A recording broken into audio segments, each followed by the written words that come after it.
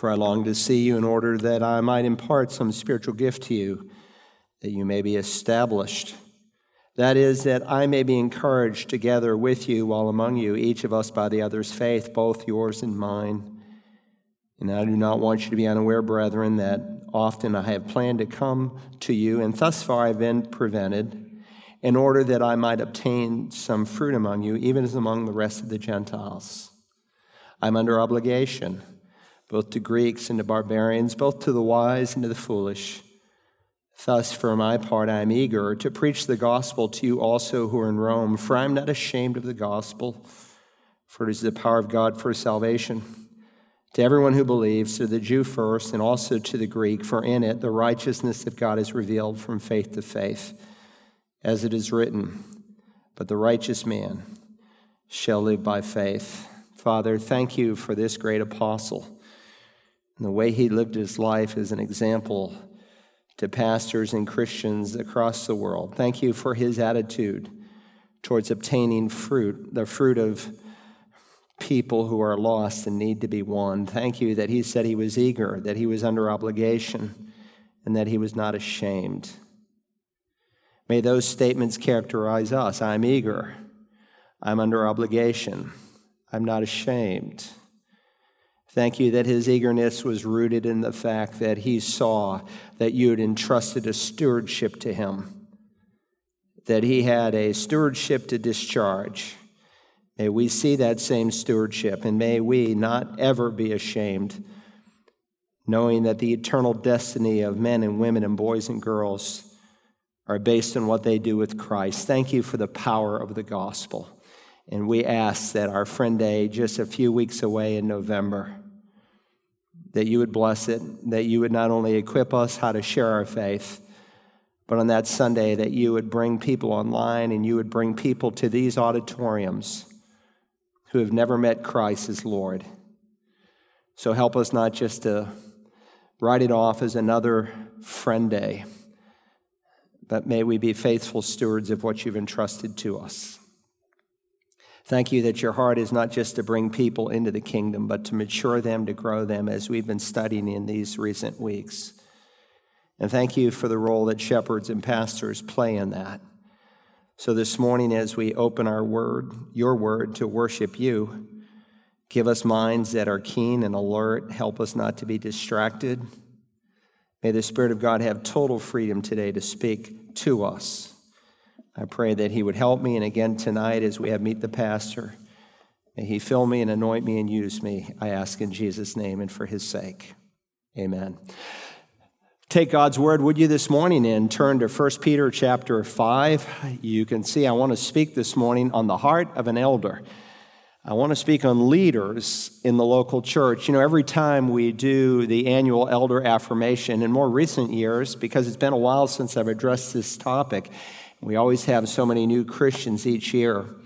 Folks have said, well, what really is an elder? And what does it mean? What are they supposed to do? Now, some of you are listening to me this morning, and you already have a clear understanding of what an elder is. And still others, you're thinking, well, I will never be an elder, so this sermon is not for me today. Listen, any sermon a pastor preaches, if the Bible is open, it's for you. Because all Scripture is given by the breath of God, and in some way, shape, or form, it is profitable. So I want to speak about elders in the local church. And there are so many facets of leadership in our culture today that are really deficient. There was a time when we had more leaders than we have today. And a leader is a guy who is not just walking to the front of the line and raising his hand and saying, I'm a leader. He's not a person who puts his finger in the wind and find out what people want and then be the first to represent them. No, biblical leadership is someone who knows what to do that is right based on the infallible, inerrant, eternal Word of God, and then is willing to defend that and call others to follow. And Jesus taught that as his people, we are to be salt and light.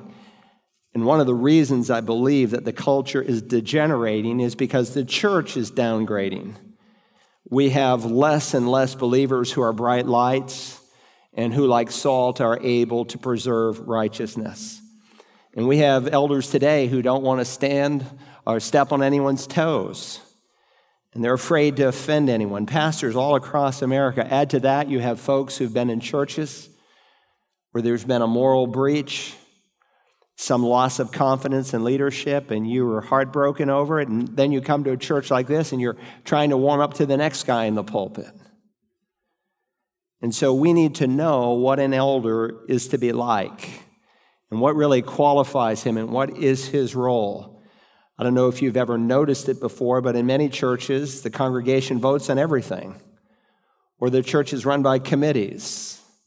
Is that what God dictated for church government? Does God want the church to be managed by committees, or maybe by a few strong families that have been there forever? What is God's plan? And so we need to clearly define biblical eldership, and you need to be able to understand it not just for yourself, but as you help new believers, as you help your own children to understand what it means. So I want to begin this morning by reading our text of Scripture. There's an outline for those of you who are online. You can print it out, or you can just write off of your computer, though I want you to bring a paper copy of the Scripture. Look, I was a tester for the very first electronic Bible that ever came out. Today they call it Logos, me and a handful of other guys. And there's a role and there's a place for it, but you cannot learn the Bible through an electronic Bible in its truest sense. You'll never find your way around it. You'll never get a working knowledge of Scripture. So you need to bring a paper copy, and if you don't have one, come to Meet the Pastor, and we will supply one. 1 Peter chapter 5, follow along. Therefore, exhort the elders among you as your fellow elder and witness of the sufferings of Christ, and a partaker also of the glory that is to be revealed. Shepherd the flock of God among you, exercising oversight, not under compulsion, but voluntarily, according to the will of God, and not for sordid gain, but with eagerness. Nor yet as lording it over those allotted to your charge, but proving to be examples to the flock. And when the chief shepherd appears, you will receive the unfading crown of glory. If you're using the note-taking outline, there are three major truths about an elder that I want us to ponder this morning. First, the attributes of an elder. What are the attributes of an elder? Look now at verse 1. Therefore, I exhort the elders among you as your fellow elder and witness of the sufferings of Christ, and a partaker also of the glory that is to be revealed. If you've read Peter's 2 letters and you've examined his life from the gospel, you learn he's a pastor's pastor. And like any good elder, like any good pastor, he was a witness of the sufferings of Christ and a partaker also of the glory that is to be revealed. A good pastor must be a witness of something. Doctrinally, experientially, personally, he has to know. And what did Peter give witness to? One, to the death of the Lord Jesus. And so he preached much of how the Lord Jesus suffered and died. But he also had a glimpse of glory there on the Mount of Transfiguration. And so he preached on the crucifixion, how Christ died for your sins, in your place, bearing your wrath, so that by his death and resurrection alone, you can be a forgiven person. But he also preached on the coronation of Christ. He preached that Christ would come again to judge the living and the dead and to rule and to reign for 1,000 years before he carries us into that eternal state. Jesus said, if I go and prepare a place for you, I will come again and receive you to myself, that where I am, you may be also. Paul said, we'll be caught up in the twinkling of an eye.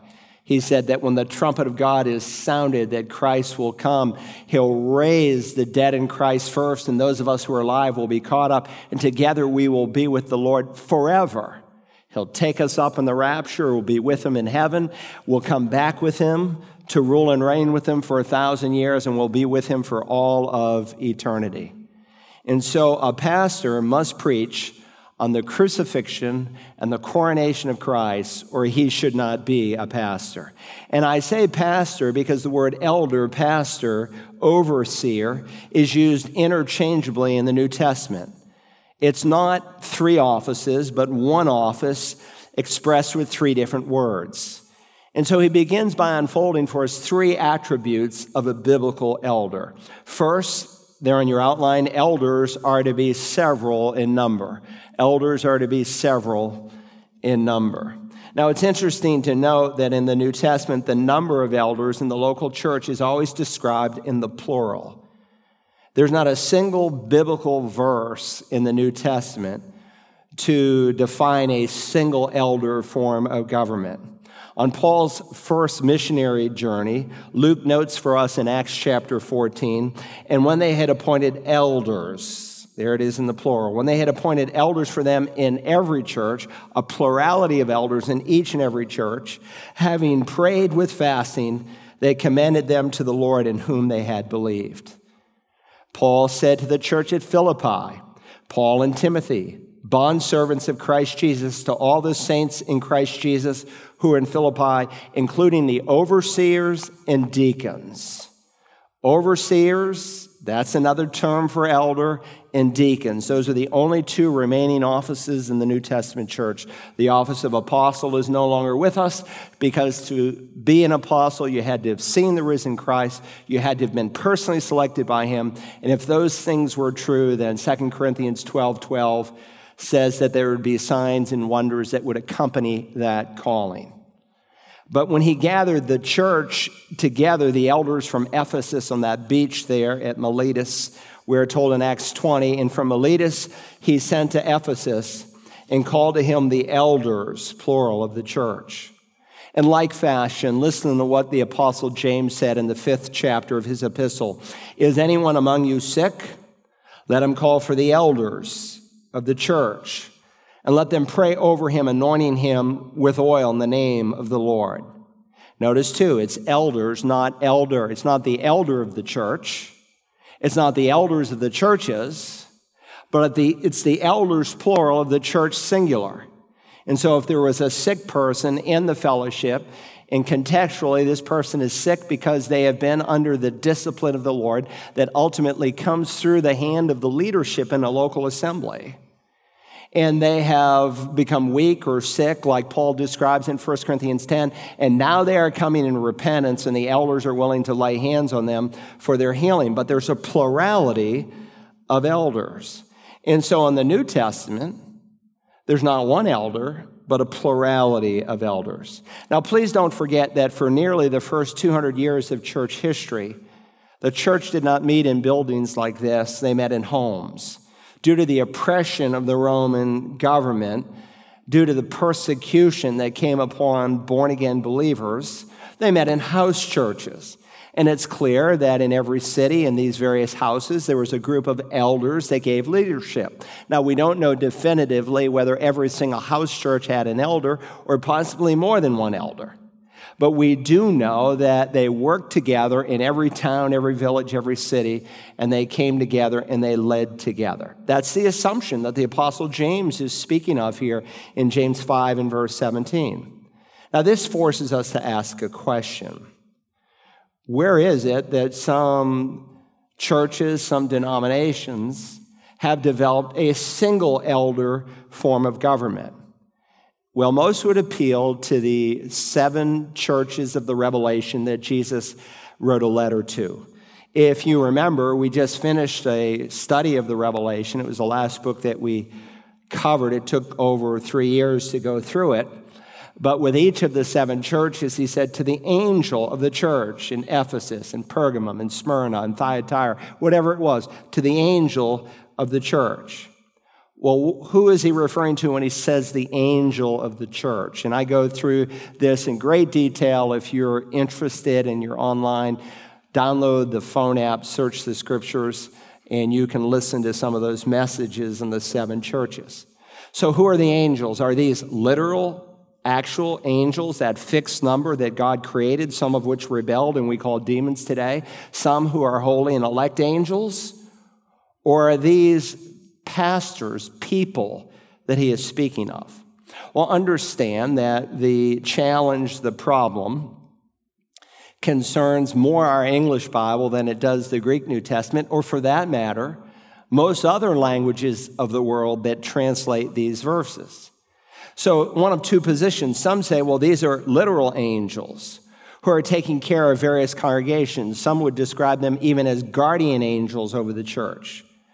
There's a problem with that. Number one is Christ is giving a message to each of these angels to deliver to the church. And we learn in 1 Corinthians 11 that angels don't preach to the church. Angels are actually learning from the church. Whenever we meet corporately, there's more in our congregation than you see with the physical eye. Angels observe, and there is untold numbers of angels, hundreds of millions, probably billions of angels that God created. So the thought that angels are going to deliver a letter and preach to a church is very convoluted, and it doesn't dovetail with the rest of Scripture. A second view that was held for nearly 1,500 years of church history is that these are not literal angels, but these are human messengers. And I should say that the word angel, angelos in Greek, means a messenger.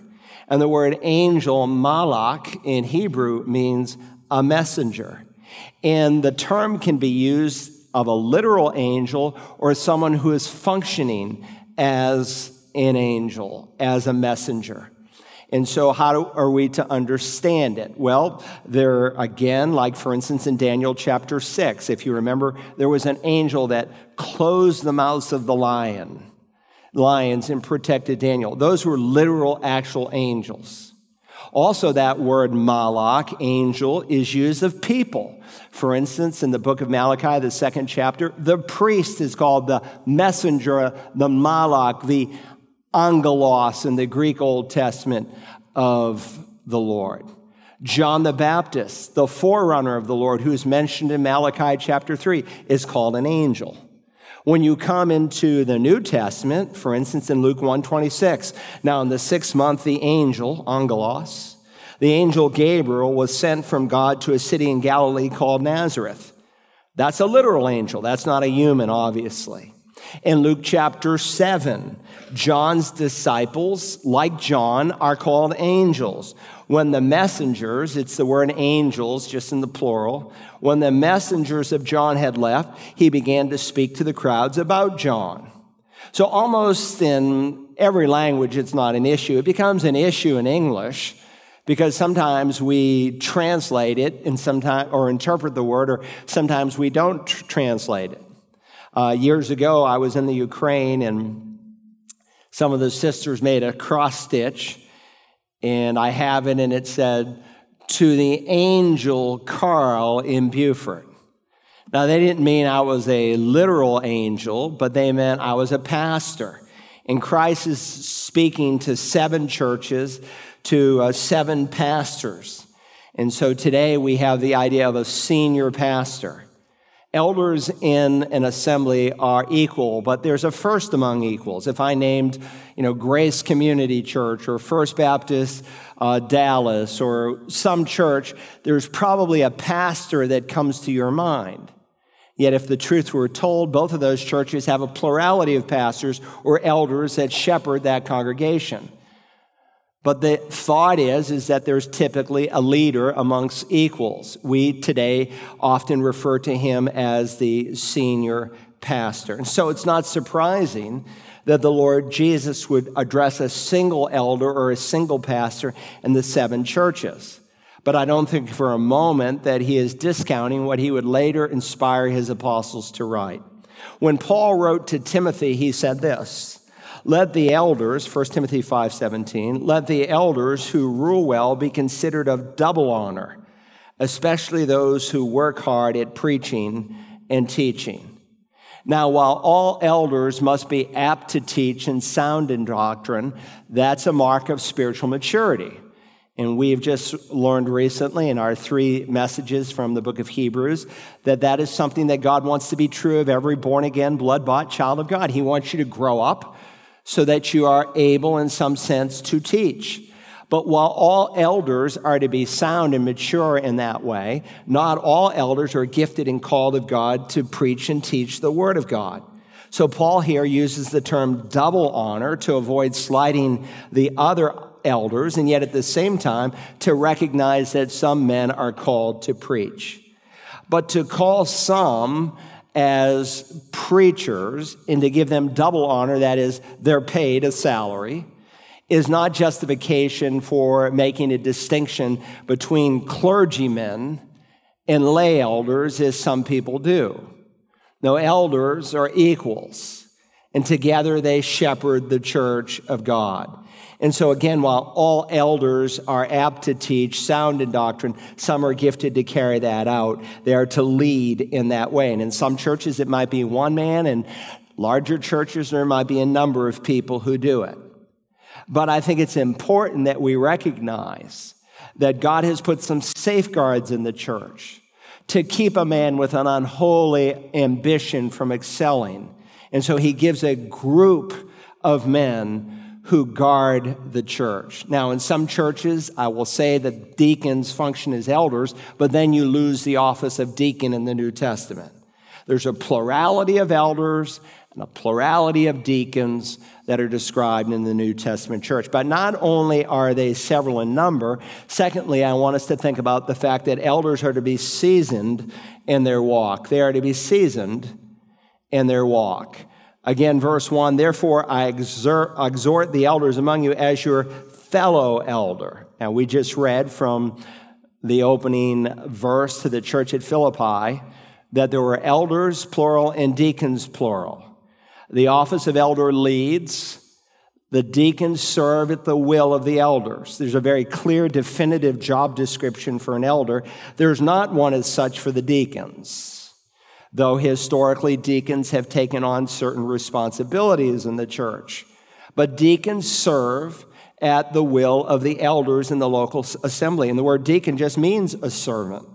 And sometimes in a non-technical way, all Christians are called deacons, and that we are all to be servants. He that would be great among you must be the deacon, the servant of all. But in a technical way, there's an office of which one must be qualified to meet.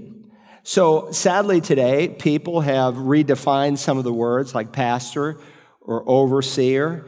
And in the older English, it's not overseer, but bishop. But the words elder, pastor, overseer are used interchangeably of the same office in the New Testament. But some churches have created a hierarchy of leadership.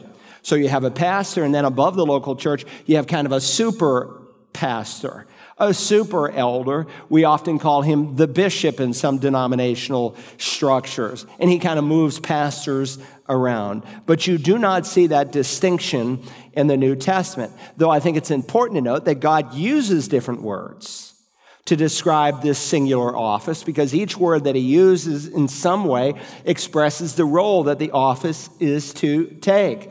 So the word bishop or overseer, episkopon, speaks of the responsibility of the office. The term elder speaks of the spiritual maturity of the office. It is true that the word presbyteros can be used to describe an older person, but when it's used in reference to the New Testament office, it's describing not age, it's describing spiritual maturity. And so when Paul gives the qualifications for an elder in 1 Timothy 3 and in Titus chapter 1, he gives 22 qualifications.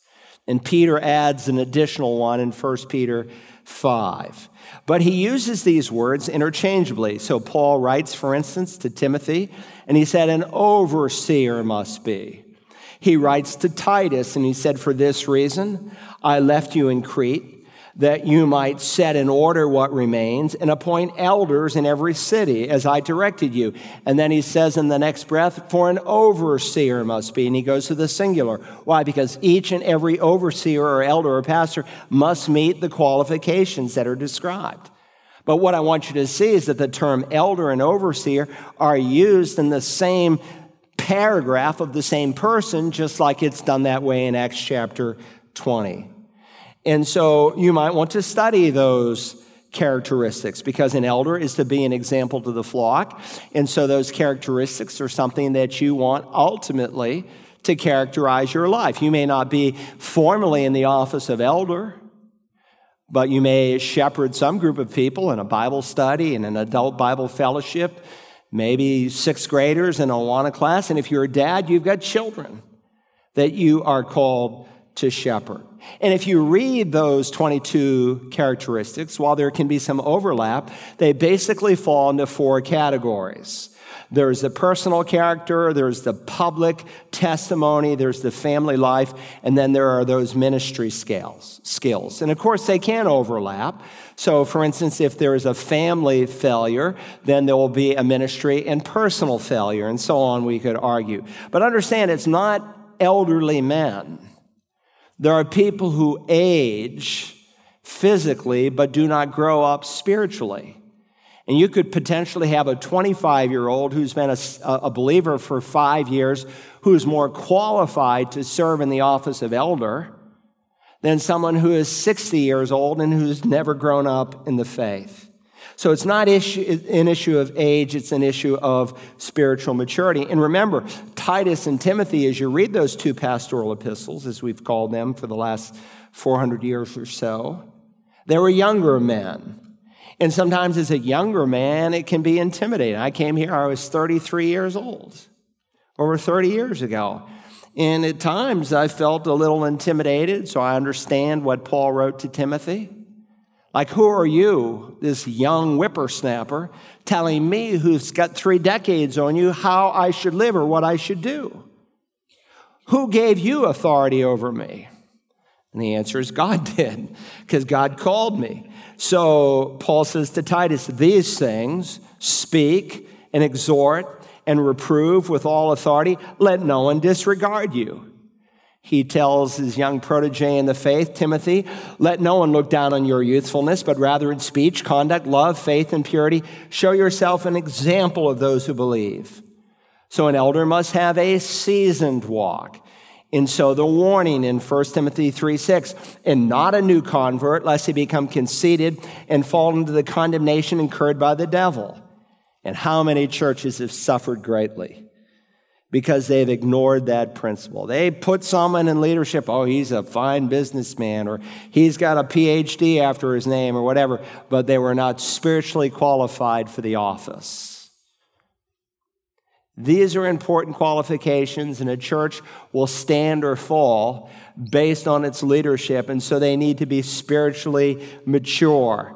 Listen, it's a real spiritual battle. The bullets are real, and we need the right men, and I say men because the office of pastor is not for women. Take all the chatter that's out there in evangelicalism. Even the president of the Southern Baptist Convention said a woman can preach on Sunday morning as long as it's not some new doctrinal issue that the other elders. That's a lie. That's not true. That's snuggling up to the world, wanting people to like you. And we do a great disservice to women when we reverse roles and we ask them to do something that God has not called them to do. Listen, there are some things in the church that only women can do, and there are some things in the church that only men can do, and it has nothing to do with equality. It has everything to do with the role that God has called us to carry out, but not a new convert. Listen, forget the eldership. Sometimes people will bring across our platform some famous person, and we think, oh, this famous person, everybody admires him. He'll win people to Jesus. And then we see him crash and burn because we violated the application of a basic principle, not a new convert, lest he become conceited. So elders are several in number. They're seasoned in their walk. Third on your outline, elders are to be shepherds in their care. Shepherds in their care. Now, there are many figures in the Bible used to describe Christ's relationship to his people. And here he is using the analogy of sheep. The psalmist said, know that the Lord himself is God. It is he who has made us and not we ourselves. We are his people and the sheep of his pasture. In fact, there are 7 figures that are employed in the New Testament church to describe Christ's relationship to the church. And if you've taken in the Institute of Biblical Studies, my course in ecclesiology, I go through these in great detail. And this would be a good study maybe this week, because each of these figures say something about Christ's relationship to his people and our relationship to him. For instance, he's described as the head, and we are described as his body. He is described as the vine, and we are described as his branches. He is described as the chief cornerstone, the foundation, and we are described as the living stones. He is described as the last Adam, and we are the new creation. He is described as the bridegroom, and we are his bride. He is described as the high priest, and we are a kingdom of priests. And in our text this morning, he is described as the chief shepherd, and we are described as the sheep. And again, each figure delineates some different aspect of our relationship to the Lord Jesus. So why does he use the analogy of sheep to describe us? Well, there are many reasons. Among one, sheep are wayward. And Peter, basically quoting Isaiah 53, has already stated in 1 Peter 2, "For you were like sheep going astray, but now have returned to the shepherd and overseer of your soul." So sheep are wayward. They need a shepherd. Sheep are weak. And so they really can't protect themselves. And they need someone to watch them, to guard them. And Peter's going to key off of this in just a moment. But God also uses the analogy of sheep because sheep are animals with great worth. And in the first century, often a man's wealth was measured by the number of sheep that he had because they provided wool and milk and meat and more sheep, more lambs. But clearly, God values the sheep. Jesus said this, "I am the good shepherd. The good shepherd lays down his life for the sheep." And so because the sheep are wayward, because the sheep are weak, because the sheep are of great worth, they need shepherds who will guard them, who will protect them. And so the local church is really a picture of a flock. And it's not surprising then that the elders are deemed shepherds or pastors accountable to the chief shepherd. Again, we read here in verse 1, "Therefore I exhort the elders among you as your fellow elder, shepherd the flock of God among you." Now that term shepherd, poemeo, is a word that we use to describe a pastor. So we speak of a shepherd who is a pastor. He cares for the flock. So not only am I an elder and an overseer, I'm a shepherd, I'm a pastor. And so the elder is to be spiritually mature, and he is to guard and watch over that flock. Now, the qualifications are largely given in 1 Peter 5, but primarily in Titus 1 and 1 Timothy 3. But the actual job description is given to us in Acts chapter 20. If you have a Bible, hold your finger here and turn back to the book of Acts and go to the 20th chapter for just a moment. Acts chapter 20. Acts is a record of the first 30 years of church history. Acts 1:8 is the outline. You shall make disciples, you'll be my witnesses in Jerusalem. That's Acts 1 through 7. In Judea and Samaria, that's Acts 8 through 12. And then to the remotest part of the earth.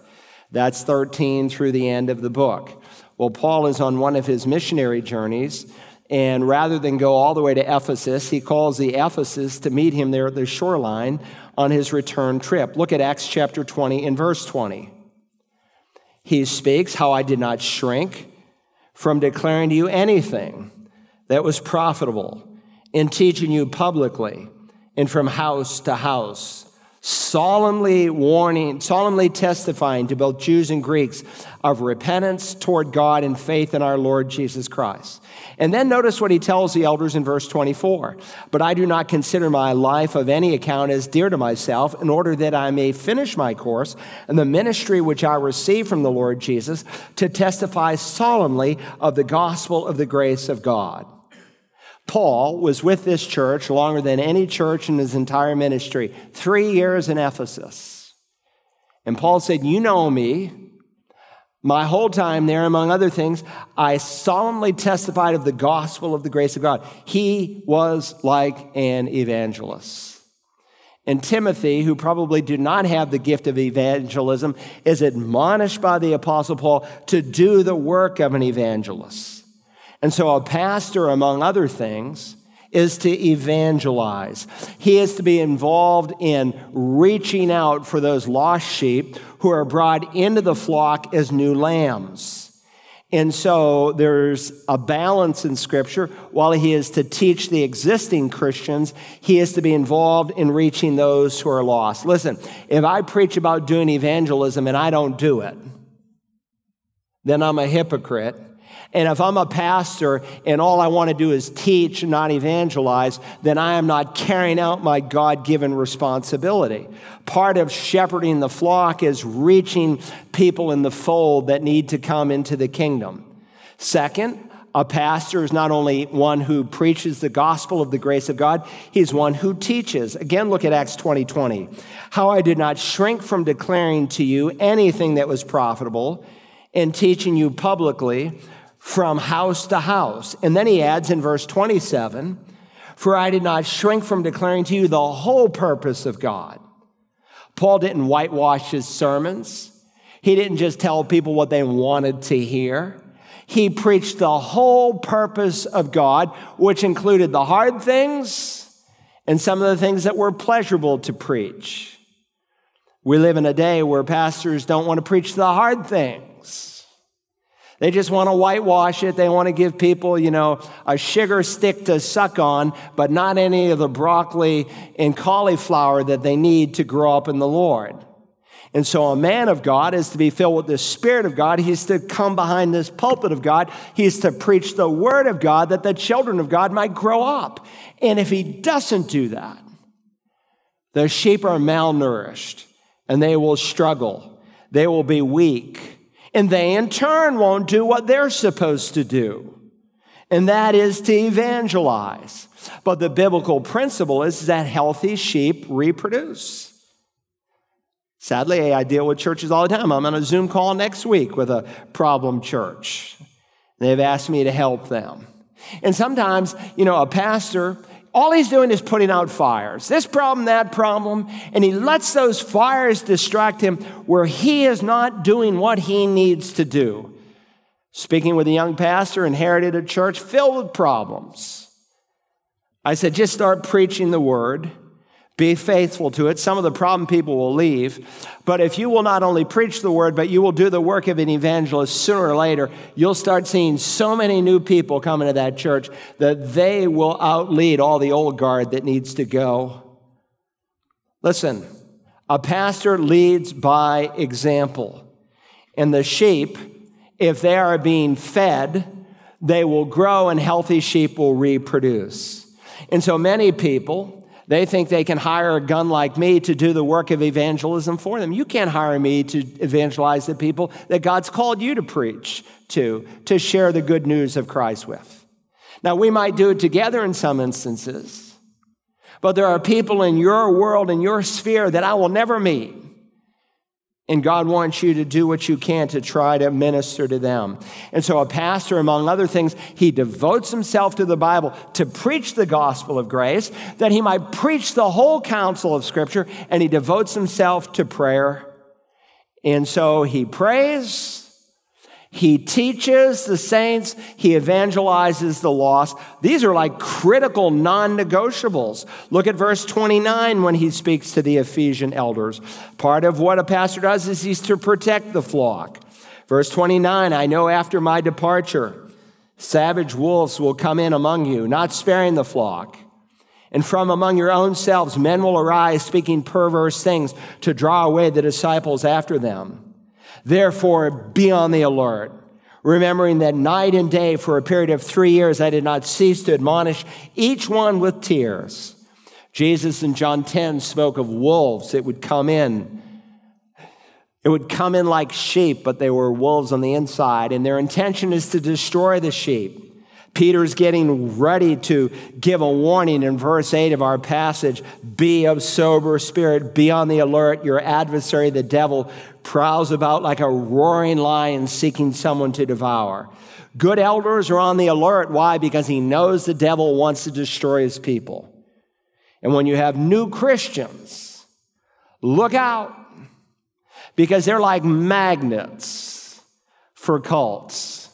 It's just like the devil knows, let me go trip up these new believers. And again, there's an assumption that there's new, tender little sheep in the flock, which, by the way, is a reason why every pastor has to avoid the temptation of those who put pressure on him. Why are you preaching that message again? Why are you teaching that truth again? Give us some deeper stuff. People who think that way are totally out of touch. Those are people who have lost touch with the lost world, because when there's new sheep coming in, they always need to hear it. And some are hearing what you've heard for decades for the first time. And so we see new Christians, by God's grace, every month coming to this fellowship, and the cults go after them. Or because they're so hungry and they like discernment, they're on the internet and they're looking at this, and there's so much theological garbage on the internet today. And so an elder is to protect, and he is to lead that flock. The word shepherd implies leadership and direction. Psalm 23, the Lord is my shepherd, I shall not want. He makes me to lie down in green pastures. He leads me beside still waters. He restores my soul. He leads me in the paths of righteousness for his name's sake. And so like a shepherd leads the sheep, so the elder does in the local assembly. Now, some people have developed in their mind that the local church should be a democracy. The only problem with that is impossible to substantiate from Scripture. The assumption in Scripture is that elders lead, that they rule, and they are worthy of the people's respect, assuming they are qualified. Listen to this verse from the writer to the Hebrews. Obey your leaders and submit to them. Likewise, in 1 Timothy 5:17, Paul speaks of the elders who rule well, indicating that they have authority from God. Now, that may seem un-American in the face of the culture in which we live. And so in many of our churches, many of our evangelical churches, we have succumbed to a democracy of sorts. But if you read the New Testament, the local assembly is not a democracy, it's a theocracy, with a chief shepherd over us all, and then under shepherds or pastors who come alongside under his leadership. And sadly, in many churches, the pastors, the elders really aren't leaders. They stand up in some business meeting of a church and they bring up some issue and they say, all you who are in favor of this issue say bah, and all you who are against this issue say bah, and they count the bahs over here and the bahs over here, and that's how they lead. That's not how God runs the church. And listen, when a church is run that way, you have a formula for disaster. Because in every local church, you have four groups. You have brand new Christians who lack discernment. You have older Christians who have never grown up. They've stayed babes in Christ for decades. You may have some carnal Christians who are out of fellowship with the Lord. And as Jesus taught in every church membership, you're always going to have some unbelievers. Not because you want an unbeliever to join your church, but the wheat and the tare will be mixed together until the time of the harvest. And you give those four groups of people an equal voice and an equal vote, and you have a formula for bickering, a church fight, and a church split. Look, many churches in America were not started by people who were passionate. Oh, we need to go plant another church. It was just a group of people who couldn't get along with their fellow Christians, and that largely fell on the way the church was structured. And so I mentioned to you, some churches are run by committees. And somebody well said, a committee is nothing more than the unfit appointed by the unwilling to do the unnecessary, and it always ends up in a fight, doesn't it? Where do you get that in the New Testament? The church is run by committees. That is not a New Testament principle. Elders are to rule. Look again in our text in 1 Peter 5 and verse 2. Shepherd the flock of God among you, exercising oversight, not under compulsion, but voluntarily, according to the will of God, not for sordid gain, but with eagerness. So sheep are able to follow a shepherd because with integrity he leads by example. Again, plain and clear, obey your leaders, submit to them. And let me just say parenthetically, the obedience that God calls you to in a local assembly is not a blind obedience like to some cultic leader. The rest of the New Testament affirms that we are to be discerning and that it is not in an unintelligent submission. The apostles stood up and they said, when challenged by the religious leaders of their day, no, we must obey God rather than men. In 1 Peter chapter 3, Peter has already enjoined women, wives, to submit, to obey, and to respect their husbands. But their obedience, their submission to their husband is not a blind obedience. It's within the confines of the will of God. And that's why we need to find out what this book says, because our obedience is based on the Scripture. And if a pastor is contradicting himself in moral issues, and we've got that now. We've got a Tim Keller, who is saying same-sex attraction is okay. It doesn't need to be repented of. It can be embraced just as long as you don't act on it. My friend, that is heresy. That is evil. That is wrong. Same-sex attraction, if you are converted, needs to be brought under the sanctifying power of the Holy Spirit, just like a new Christian who might be struggling with heterosexual lust. No, we need to be careful that when God's word is taught, that God's principles are plain, and you don't just follow a person because he's a nice guy. When I came to this town, there was a pastor of a Baptist church, a super nice guy. But he denied the miracles in the Bible, and he'd teach a course over there at the local university, and I have all these Marines coming through. Well, Dr. So-and-so said, that, this didn't really happen. And you don't follow someone because they're a nice guy. We have churches in our town, 2 churches that do gay marriages, 2 churches that deny the infallibility of the Word of God, and some who don't even think about it. Look, it's not a blind obedience. It's based on the Scripture. And so, listen, elders are to be several in number, seasoned in their walk, and they are to be shepherds in their care. Those are the attributes. Second, the attitude of an elder. Let's think for a moment about the attitude of an elder. 3 attitudes that elders are to maintain as they serve the people, and they're spelled out here in verses 2 and 3. First, elders are to have an attitude of willingness. They are to have an attitude of willingness. We read here in verse 2, shepherd the flock of God among you, exercising oversight, not under compulsion, but voluntarily according to the will of God. So the shepherd, he must serve the Lord with a willing heart. It's not just a job that he has. As a pastor, as a preacher, as an elder, I am to voluntarily, willingly serve the Lord. This is not something I have to do. This is something I want to do. And if someone's in the ministry and it's something he has to do and he doesn't want to do it, something's wrong. He's either unqualified or he has lost his passion and love for Jesus Christ. Not under compulsion, but voluntarily. I hear about people saying, well, I had to fight the call to preach. I had to surrender to the ministry. I don't really know what they're speaking about. This is a job that you willingly, voluntarily do it. In the providence of God, he put the germ in my heart to preach, and I can't think of doing anything else. I thought about it again this week. If I were not a pastor of a church, what would I do? And my mind can't go anywhere because it's what God has called me to. Paul said, for if I preach the gospel, I have nothing to boast of, for I am under compulsion. For woe is me if I do not preach the gospel. And so if a man of God is called as an elder, there's a holy want to in his heart to serve the people of God. And I'm thrilled to be the pastor of this church. I personally think it is the greatest church on the face of the earth, and I hope you don't mind me thinking that way. And yet here's Peter. Here's Peter who had been called of God, and he has to tell and remind these elders, shepherd the flock of God among you, exercising oversight, not under compulsion, but voluntarily, according to the will of God. Why would he have to give that kind of instruction to elders? One, to make sure our hearts are guarded, because the ministry can become a job instead of a ministry.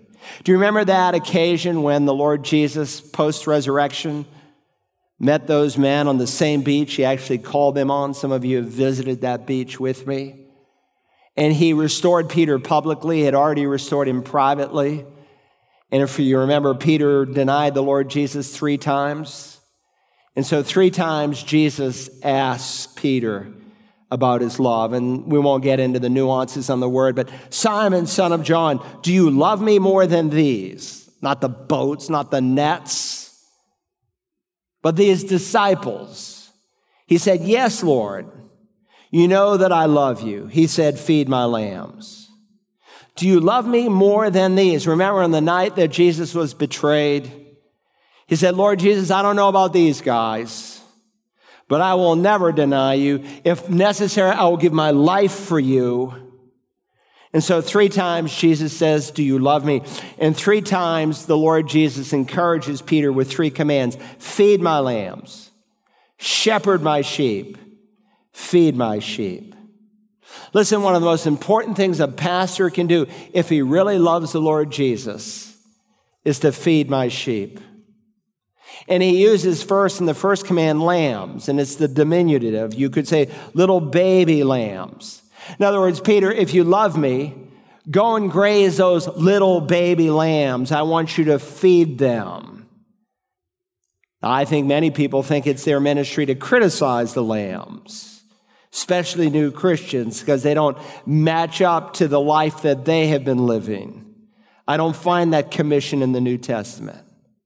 He says you are to tend them, look after them with food, feed them.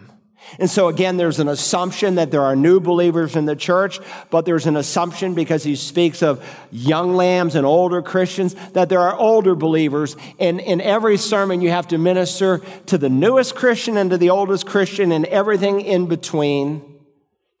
And so the Lord wants his pastors to know, you really love me, then you feed my people. And sheep that are not fed are weak. They are malnourished. They are diseased. That's why we have so many who drive an hour every week. That's why we have so many who live stream in the first service to go to their church in the second service because the pastor doesn't open up the Bible. And some pastors have lost perspective and they're doing 10,000 things that they shouldn't be doing. He is to evangelize the lost, number 1. He is to teach the saved, number 2. He is to spend time alone with God in prayer that make those first 2 real. And he is to guard and protect the flock. And some people get mad at me when I name some false teacher or some cult. That's part of my job. I have to protect my people. And it's part of helping these new Christians to stay on track. Notice again, look at the wisdom of this verse. Shepherd the flock of God among you, exercising oversight, not, here's the not but, not under compulsion, but voluntarily, according to the will of God. If God's pastors would feed God's people, their ministry would change. Some of the fires that they spend 24/7 trying to put out, they would just go out. You'll always have fires. You'll always have problem people, especially terror in the church. But the vast majority of the people will be healthy. And let me just say to you, no matter what you do in this church, I don't care if you serve in children's ministries, teach Sunday school, Awana, lead in ABF, maybe you're an usher, greeter, you work out in the parking lot, whatever capacity you serve in, you need to walk in close fellowship with the Lord. You need to stay close where your heart is warm towards him, because otherwise it will be something you have to do rather than something you want to do. Your ministry needs to be an overflow of your walk with Jesus Christ. So elders are to have an attitude of willingness. And again, they're modeling for the flock what they want their people to be. But elders too are to have an attitude of eagerness, an attitude of eagerness. Look again in verse 2. But voluntarily, according to the will of God, not for sordid gain, but with eagerness. So the motivation is not for sordid gain, for financial profit. The heart of a pastor that is filled for a love of money rather than a love for ministry is a heart that is not in love with Christ. Look, I feel bad for people who hate their jobs. You're looking at a man who loves to do what God has called him to do. Why do I do it? Because you pay me? No, not at all. In fact, you don't pay me. You give your money to God and then he pays me. And you ought to do that because that's what people are supposed to do. Paul said to Timothy, let the elders who rule well be considered worthy of double honor, especially those who work hard at preaching and teaching. For the scripture says, defining double honor versus honor, you shall not muzzle the ox while he is threshing, and the laborer is worthy of his wages. And so while it's entirely appropriate for some elders to receive a paycheck because they are earning their living from the gospel, he is never to be motivated by money. And God knows I would pay for the privilege to preach the word of God. Listen, for the first 12 and a half years I was in ministry, I had to raise my own salary. With this missions group that I was with, my family didn't understand it. They said, Carl, you just got a degree. You just went through the CPA program. What are you doing? You're going to get paid 1/4 of what you could start at just in your first year, and then it would go up. And you have to raise the money, give it to this organization so they can pay you a salary. It didn't make sense, but it's what God had called me to do. Listen, when I was in seminary, I'd meet some of these guys who were moaning and groaning that no pulpit committee had called them. During seminary, I was the pastor of evangelism as I worked with a missions organization of a large 4,000-member church. And I would tell some of these guys, look, if no church is calling you, don't worry about it. God's called me to be a senior pastor, and if no one calls me, I'll go and plant my own church. I'd been involved in startup ministries before, and I knew that by God's grace and because He has a passion, He wants people to come to Christ 10,000 times more than you want to, I could see it happen. Look, in the last 40 plus years I've been preaching, I've preached in all kinds of settings. I preached on the streets in Boston and in Vienna. I've preached on the beaches in Daytona. I've preached on university campuses. I've preached to athletic teams. I've preached to fraternities, to sororities, to churches, to rescue missions, in prisons, and a host of other places. And in a few of those places I was run off. But I preach not because I'm paid to preach, but because God has called me to preach. From on high, Jeremiah said, from on high, He has sent fire into my bones. Every now and then I will hear someone say, well, that pastor left our church because another church offered him more money. Listen, a pastor should never do that. A pastor who is motivated by money is what Jesus called a hireling, and in my judgment, he ought not to be a pastor. Can you say amen to that? Ezekiel the prophet warned against such shepherds. Son of man, prophesy against the shepherds of Israel. Prophesy and say to those shepherds, thus says the Lord God, woe, shepherds of Israel who have been feeding themselves. Should not the shepherds feed the flock? Jesus put it in these words in John 10. He who is a hired hand and not a shepherd, who is not the owner of the sheep, sees the wolf coming and leaves the sheep and flees, and the wolf snatches them and scatters them. He flees because he is a hired hand and is not concerned about the sheep. And in my estimation, any pastor who's in the church for the money has no business in being in that church. He's just fleecing the flock instead of feeding the flock. And we've seen in the last 24 months some of these big shot pastors who made a fortune and now they've apostatized and renounced the faith, but they got their money that they wanted. And many times when things get tough, people completely withdraw. But let me say to you, you have no business of potentially leaving your job and going to another job for more money. Now, I don't know if you can say amen to that. But listen, it took no less of the blood of Christ to buy me than it did to buy you. And God is interested where He has planted you. And if He's put you in a church where your family is flourishing and you are growing, you don't say, well, the company offered me $30,000 more if I'd moved to this city. It's a settled deal. No, it's not a settled deal. God may not want you to go to that job. And sometimes people have done so at great detriment and at great cost. So He says, not for a sort of gain, but then He adds, with eagerness. Why does He add that phrase, with eagerness? Because God knows the potential of the human flesh as it relates to the nature of ministry itself. I mean, how do you really measure what a pastor does? Most of what I do, you never see. You don't see when I pray and fast. You don't see the people I counsel, the phone calls I have to make, the people I have to exhort, the time I spend over the Scripture. You can't measure the ministry by wickets. I got this done. That's one of the reasons I love to cut my lawn. When I'm done, it's like, hey, that's my hobby. I cut the grass. I got something. It's done. You can see it. But I don't live for the things that are seen. I live for the things that are not seen. Pastor said to me, I've been so disappointed. No one comes down for the invitation. The harvest is not at the end of the church hour, it's at the end of the age. And there will be things that will go on that you will never see. Just be faithful. It's a sacred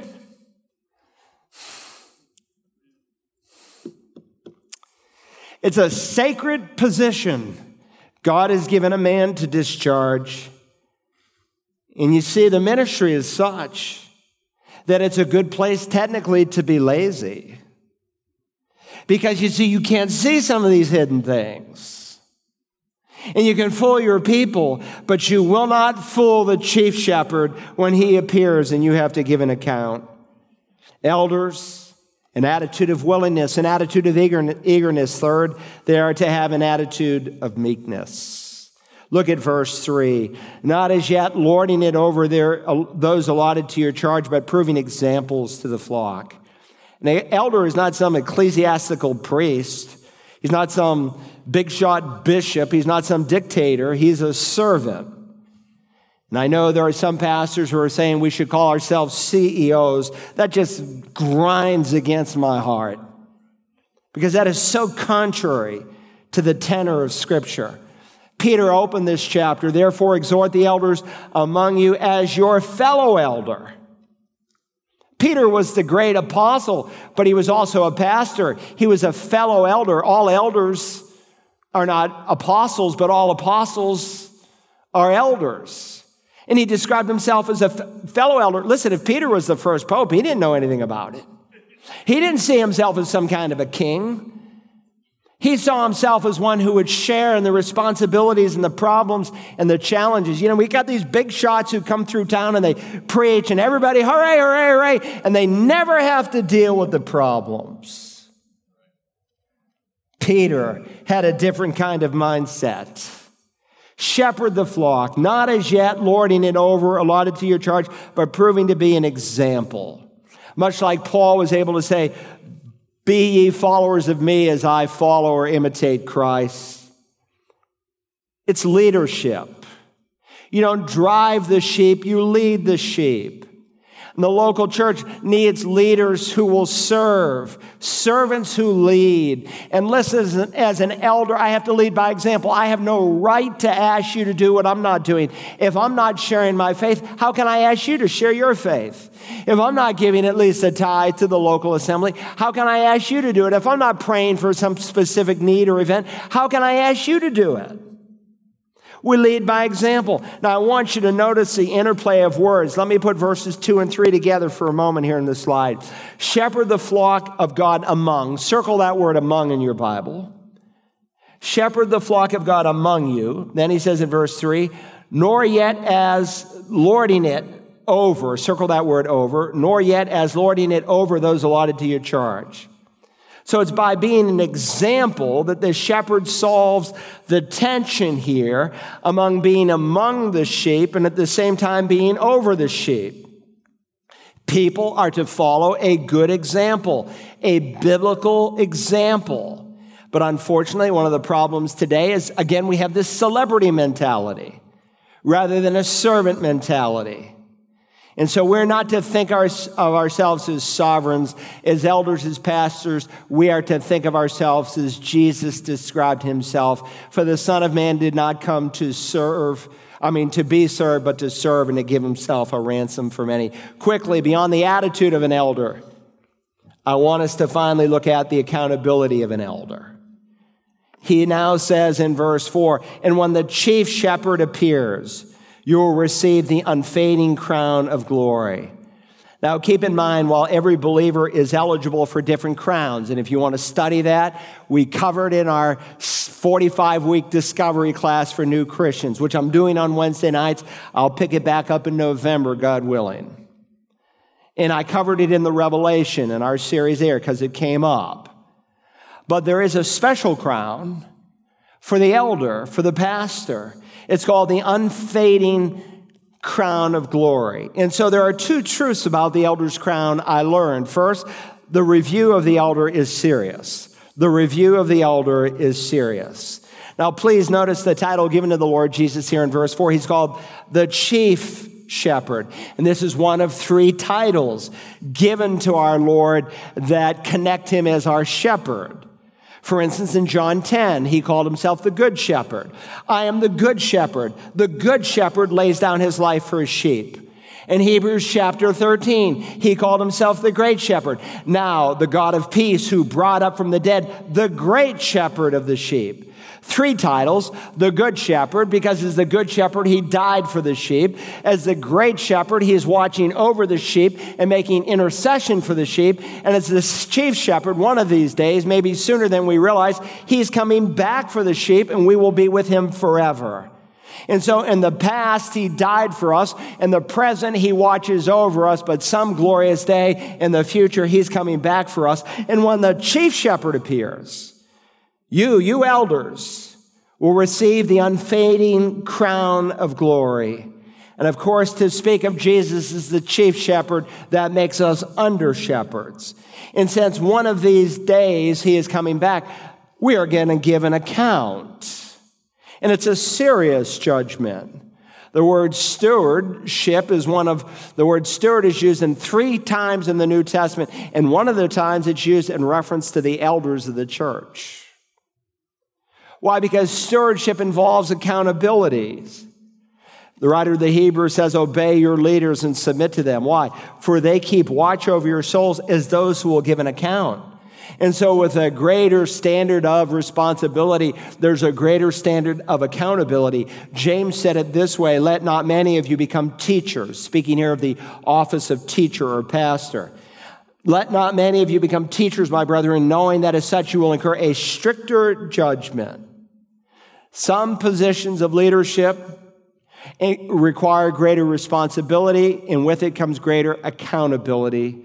Jesus said, and from everyone who has been given much shall much be required. To whom they entrusted much of him, they will ask all the more. Listen, if you're listening to me and you're a pastor, God is going to go through the quality of your leadership someday. And God speaks of the fact that we are not only responsible for a congregation of people, but we are responsible to the Lord Jesus. We will give an account. Every sermon you preach, every phone call you make, every person you counsel, every person you evangelize, Jesus is going to evaluate it someday. The chief shepherd is going to come, and someday every one of us will give an account of himself to God. It's called the judgment seat of Christ. It's the judgment of the just. It takes place in heaven to see how God will reward you throughout all of eternity. Shepherd the flock of God. It's not a conditional command. Shepherd them only if they don't give you trouble. Shepherd them only if they stay in line. Shepherd them only if they love you. Shepherd them only if they don't make any demands on you, especially at an ungodly hour. No, shepherd them, period. And so the review of the elder is serious. Secondly, the reward to the elder is gracious. We don't deserve anything, but that God would reward us in addition to his own presence and the glorious place that we will spend eternity in. He says in verse 4, and when the chief shepherd appears, you will receive the unfading crown of glory. I've had people ask me many times over the last 30 years I've been your pastor, how do you pastor such a large congregation of people? How can you please all these people? I don't even begin to try. I've learned that if I try to please you, I will displease him. If I'm going to preach this book faithfully, I will disappoint people. Some people come here for the first time, and before the service is over, they get up and they walk out. Not everyone who serves in the office of elder is going to receive the unfading crown of glory. And it would be better for a man not to serve in the office of elder if he is not going to take his responsibilities seriously. But the reward, it's undeserved. It's gracious. And let me say parenthetically that the vast majority of God's pastors in this world do not really, quote unquote, shepherd big churches. Today we talk about the big preachers and the big churches. But when the chief shepherd comes, we'll really find what the big churches were and who the big preachers are. Because there are some men who pastor in obscure places at some crossroads somewhere, and no one knows their name, but the chief shepherd knows their name. And they are using their gifts and their abilities to the max.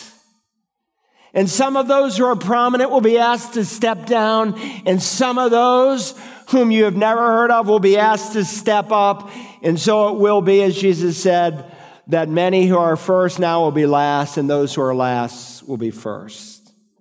Now look up here and let's think about how we're going to apply this text to our lives today. Let me share 3 applications as we close. Number 1, ask yourself, as a leader in God's church, how are you measuring up? If you are in a position of leadership in God's church, and even if you're not, because you are to emulate the leaders who are to be examples, how are you measuring up? And most of us have some area of responsibility. Some of you dads, you've got a little flock that God has entrusted to you, and that flock is precious to the Lord. And if we would just do it well in our evangelical families with our kids, the church would be far different.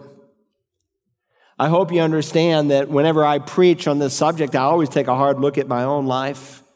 See, I know too much Scripture to know the seriousness of the judgment that is before me.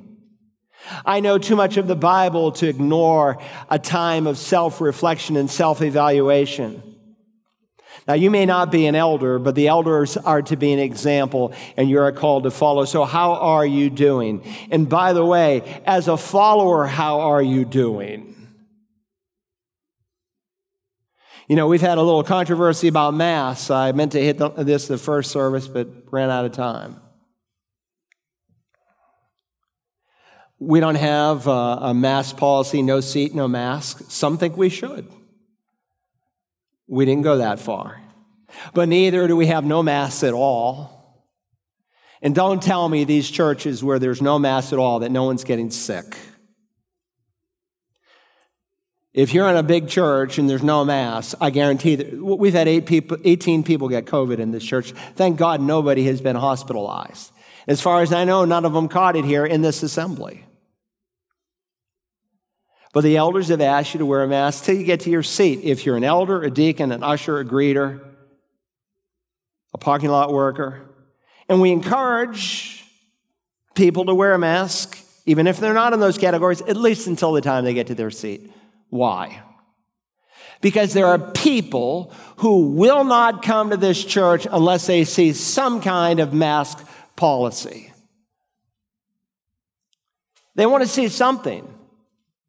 And I don't want to say to you, you're unimportant. We don't care about you. I don't care if you come to this church. I don't want to have that kind of attitude. Dozens of our African Americans aren't coming here yet for the simple reason they're a high-risk group, and I get that. Look, I had a young couple in their 20s last week thanking me that we had some kind of mask policy. So don't tell me, well, all the young couples want everything opened up. That's not true. And you do not have your thumb on the pulse beat like I do as the pastor, because there's a lot of opinions on this subject, and they go across the board. So we're just asking you to respect your leaders and don't go online and run us down and say, let's have a revolt. That's the opposite of what God is asking us to do. You think I like wearing these goofy masks? I hate it. And I hope by God's grace it will be over soon.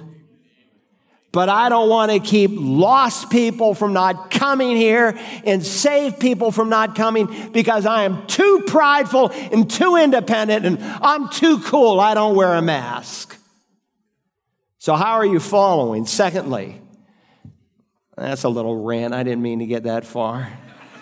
Are you one of his sheep? Are you?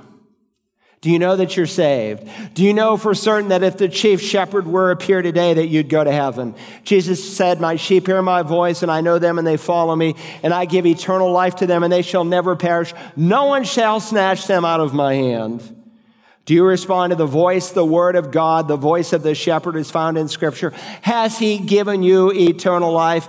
And has your life been born from above so that it is changed? Because if anyone is in Christ, he's a new creation. And we have this mass of people in evangelicalism today who say they are saved and their life has never changed, and they are so deceived. You say, no, I've received the chief shepherd. The Spirit bears witness with my spirit that I am a child of God. I've been born again. My life has changed. And I've been willing unashamedly to make a public confession of him before people. Then I would simply ask you this question: are you a part of a local flock? Have you identified with a local church? You see, God knows nothing of unchurched people in the New Testament. He assumes that a believer will be willing to put himself under the authority of elders for their protection, for their feeding, and potentially, if needed, for discipline. If you're not one of his sheep, you can be. You can become one today. And if you are one of his sheep and you're not a member, we would love to have you today to become a member of this church. Now, our Father, I thank you for your word today and the opportunity to open it together. And as I've been preaching, the Spirit of God, I know, has been speaking in different ways, not just to my heart, but in the hearts of many that are listening. I pray today, Father, for that dear person who's never received the Lord Jesus. Thank you that you can make the promise that you make, that whoever will call upon the name of the Lord, speaking of Jesus, you said we would be saved instantly for all of eternity. Thank you because you did what you did. You can make that promise. Thank you that you didn't die for some or most, but all of our sin. And if we are willing to come to you, calling our sins sin, that it needs to be forgiven and changed, you said in a moment's time you would forgive us and give us everlasting life. Help someone in simple childlike faith, knowing that you cannot lie. You said it's impossible for you to lie. Help someone in faith to say, Lord Jesus, save me. And Father, for those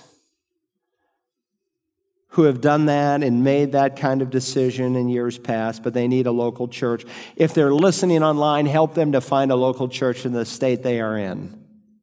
Help them not to waste another week of floating, but to commit themselves to an assembly of believers. And help someone even here today to do that. We ask it in Jesus' name. Amen.